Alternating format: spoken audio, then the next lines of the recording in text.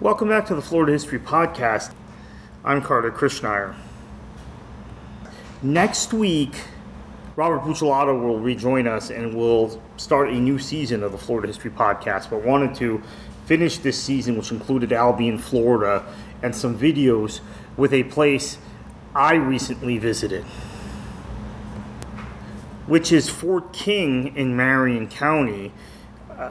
It's the first time I visited it since it became designated in 2004 as a National Historic Landmark, and as someone who spent a lot of time in the Ocala area. I went to school in Gainesville, and I have went to university in Gainesville, and I have lots of family and friends in the Ocala area. It's actually the one place in Florida I have a concentration of family outside of my own family in South Florida. I had never been to Fort King, which is kind of unbelievable, given my interest in history and given the importance of the Seminole War in the evolution of this state. So I wanted to spend a few minutes talking about Fort King this week, and then next week we'll get back to reboot the podcast with Robert and myself with some new episodes. We also may throw in just some quick videos of my visit to Chief Osceola's grave in Charleston, South Carolina, which at Fort Moultrie, which I know is something of great interest to those who are fascinated by the Seminole Wars and actually just the general history of our state. Chief Osceola, who we'll do a proper podcast on in the future, one of the most famous Floridians, and also another video that I filmed in St. Augustine at Andrew Young Crossing. Andrew Young, one of my great heroes in kind of contemporary American civil rights and political life. He was the mayor of Atlanta when I was growing up, but previously had been the UN ambassador and had been, of course, one of Martin Luther King's great lieutenants, had been a member of Congress also from the Atlanta area, one of the leading African American figures in the 1960s through the 1990s. But the designated Andrew Young Crossing, where so much of civil rights history in St. Augustine took place, and we've talked ad nauseum, I guess, on this podcast and on the Florida Squeeze website about the MLK St. Augustine campaign, Southern Christian Leadership's St. Augustine campaign. Andrew Young Crossing, just a visual reinforcement of that. So we're probably going to run that video also, and then get on to a new season with Robert Buccellato and myself beginning next week. So anyway, today we're going to talk about Fort King, which was built in 1827. And of course, the Treaty of Moultrie Creek had been signed in 1823, in which the Seminole people relinquished all claims to lands in the Florida territory in return for a reservation in the center of the Florida Peninsula and payments from the U.S. government. Supplies and services also were to be provided by the U.S. government and guaranteed for 20 years. So Fort King was where the Seminole Agency was going to be based. Modern-day Marion County, very much on kind of what we would consider the eastern extreme of Ocala today, and not far from Silver Springs, actually. Probably closer to Silver Springs than to Ocala proper today, or it's within the city limits, but the downtown area of Ocala. The fort itself is kind of a picket,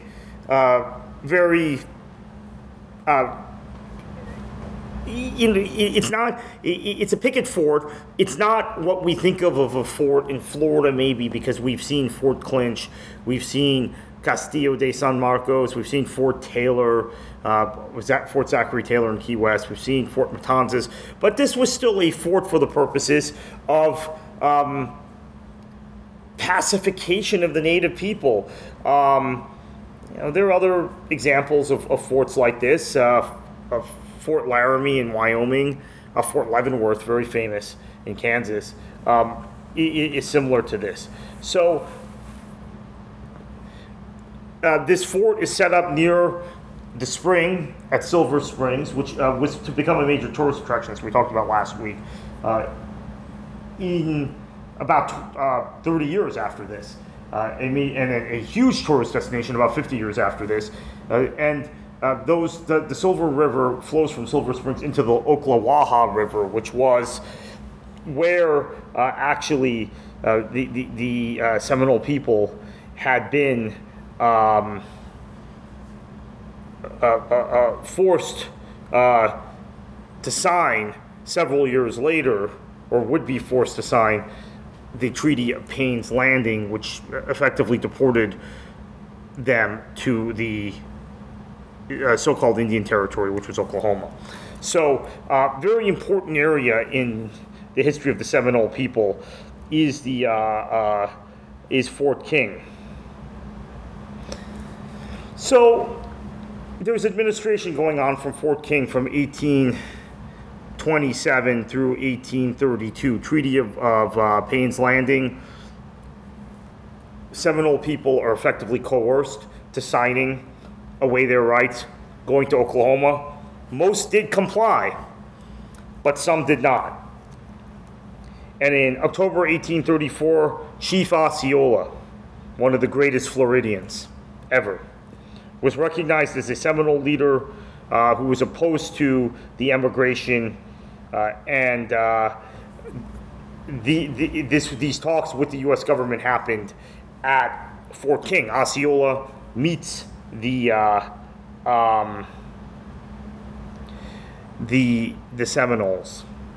Osceola meets the U.S. government here at Fort King, negotiates. So this is again the administrative center of where the U.S. government is talking to the Seminole people and trying to administer them and fulfill, not really fulfill anymore when we get to 1834, but at least for 10 years prior to that, fulfill the obligations under the Treaty of Moultrie Creek, which the Americans are the ones who broke under Andrew Jackson. Let's not forget that. So, in 1835, in June of 1835, Wiley Thompson, the Seminole agent appointed by the U.S. government, puts Chief Osceola in chains at Fort King. Chief Osceola agrees to emigrate to Oklahoma, or in the so-called Indian Territory. He's released. But then we know, and we've talked about this on previous podcasts, well, I'm sure we will talk about it again, December of 1835, Chief Osceola has in fact not emigrated to Oklahoma, but attacks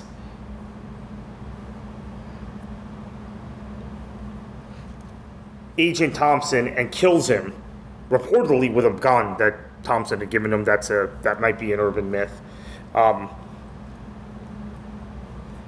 At Fort King, or just outside Fort King, Ocala area.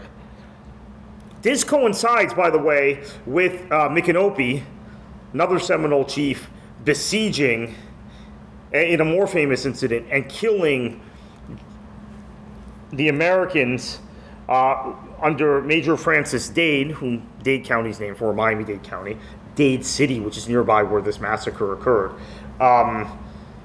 marching up from Fort Brooke, which is now Tampa, to the north. Micanopy, who of course there's a town named for in Alachua County, confronts Major Dade, and the so-called Dade Massacre happens. The Dade Massacre, even more than Thompson being killed by Chief Osceola, that reverberates around the War Department in Washington, D.C., and now the United States is in a full-fledged war. And the Seminole War, the Second Seminole War, is one of the most important events in American history. It wasn't recognized as such until recently. I mean, heck, when I was growing up, we had the Olustee battlefield here in Florida, but I was told, to see battlefields and a real kind of history of combat, you have to drive up to Virginia. You have to go to Bull Run. You have to go to Maryland. Or, there's some revolutionary battlefields here and there in the Carolinas. We have nothing in Florida. Well, now, many, many years later, many decades later, as I'm kind of an older adult,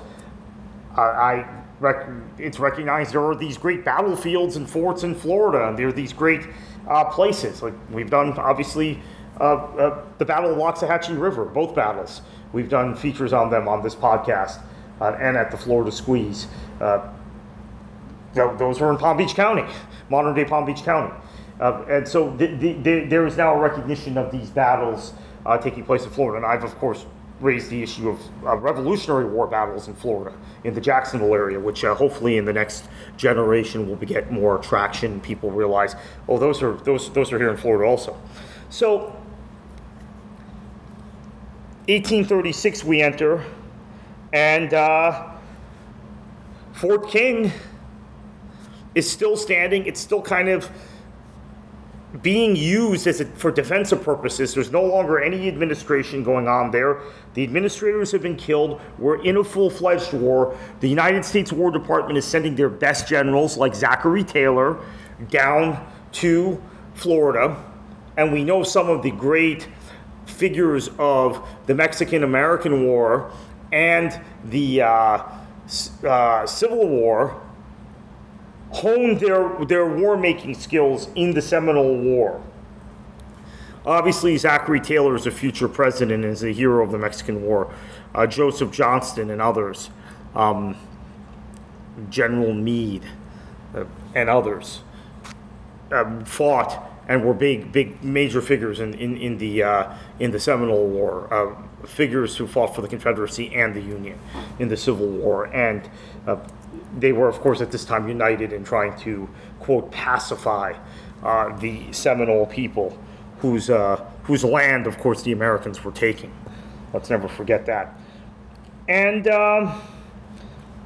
May 1836, the Seminoles burned Fort King.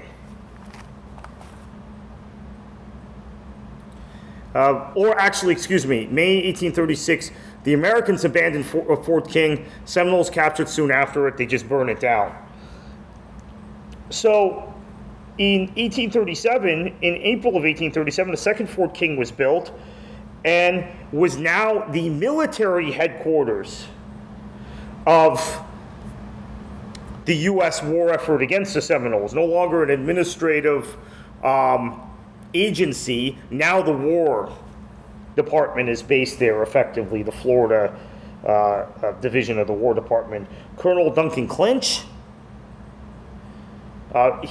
wrote, "From my knowledge of the Indian character, I consider the post of more importance in controlling the Indians and in giving protection and security to the inhabitants of Florida," he meant the white inhabitants, "than any other post in the territory, as it is in the immediate vicinity of the largest number of Florida Indians and between them and the white inhabitants." Okay, so there he says white, unquote. He had been a commander, obviously, early on. Now, the likes of Zachary Taylor, etc., are at Fort Clinch. The Seminoles have success in the war. Obviously, Chief Osceola, we're going to see a video, obviously, as I said at the outset next week, or in the next week, about that, about his tomb in Charleston. He's been tricked, act of treachery by General Jessup, has been taken out to Fort Moultrie in South Carolina. He dies there. He had surrendered or he had come for talks and was captured. But the Seminoles had held their own, as we've detailed in previous podcasts and articles, at the battles of Loxahatchee, on the Loxahatchee River in what is now Jupiter, Florida, in Palm Beach County. Other Seminoles had drifted into the Everglades, the ones that refused to go to Oklahoma, led by Billy Bowlegs. Alligator was another great chief, Sam Jones. These Seminole leaders were continuing the fight. They were defeated at the Battle of Pine Island Ridge in Broward County. That was a little bit of a smaller engagement than the battles at the Loxahatchee River in what is now Palm Beach County. So and what is now Broward County, right? Obviously, Governor Broward wasn't governor until the early 1900s, so there was no Broward County at the time. This is just all kind of wild territory down there, and the Seminoles had an advantage in that kind of terrain. So 1839, Major General Alexander Macomb, you might recognize his name from the Tallahassee area, convened peace talks at Fort King with the Seminoles.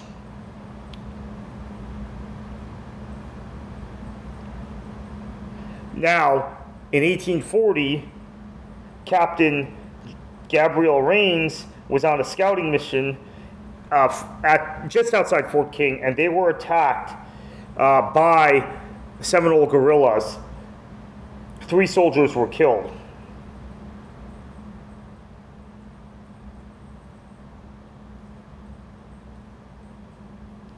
And the war ends in 1842.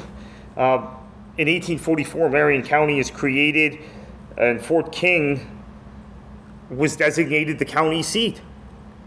Marion County is named for Francis Marion, who of course was a hero of the Revolutionary War, not from Florida.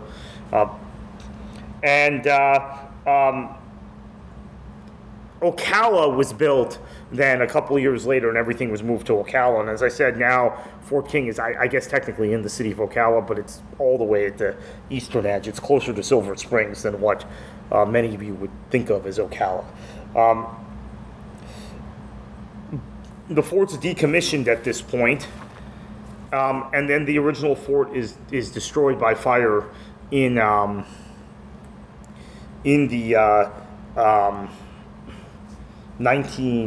early in the 20th century, 1920. These buildings were destroyed. It's been rebuilt and was added to the National Historic Register and is a National Historic Monument now. It was designated a National Historic Landmark, and it was designated as such in 2004. So that's a little bit about Fort King, which I think is kind of a neat place with a neat history in the Ocala area. And we'll be back, but again, there'll be a couple of videos, short videos, and then we'll be back again real soon. Robert Buccellato and I, new season, new topics, fresh ideas at the Florida History Podcast. Thank you for listening. Check us out at thefloridasqueeze.com online. Thank you once again.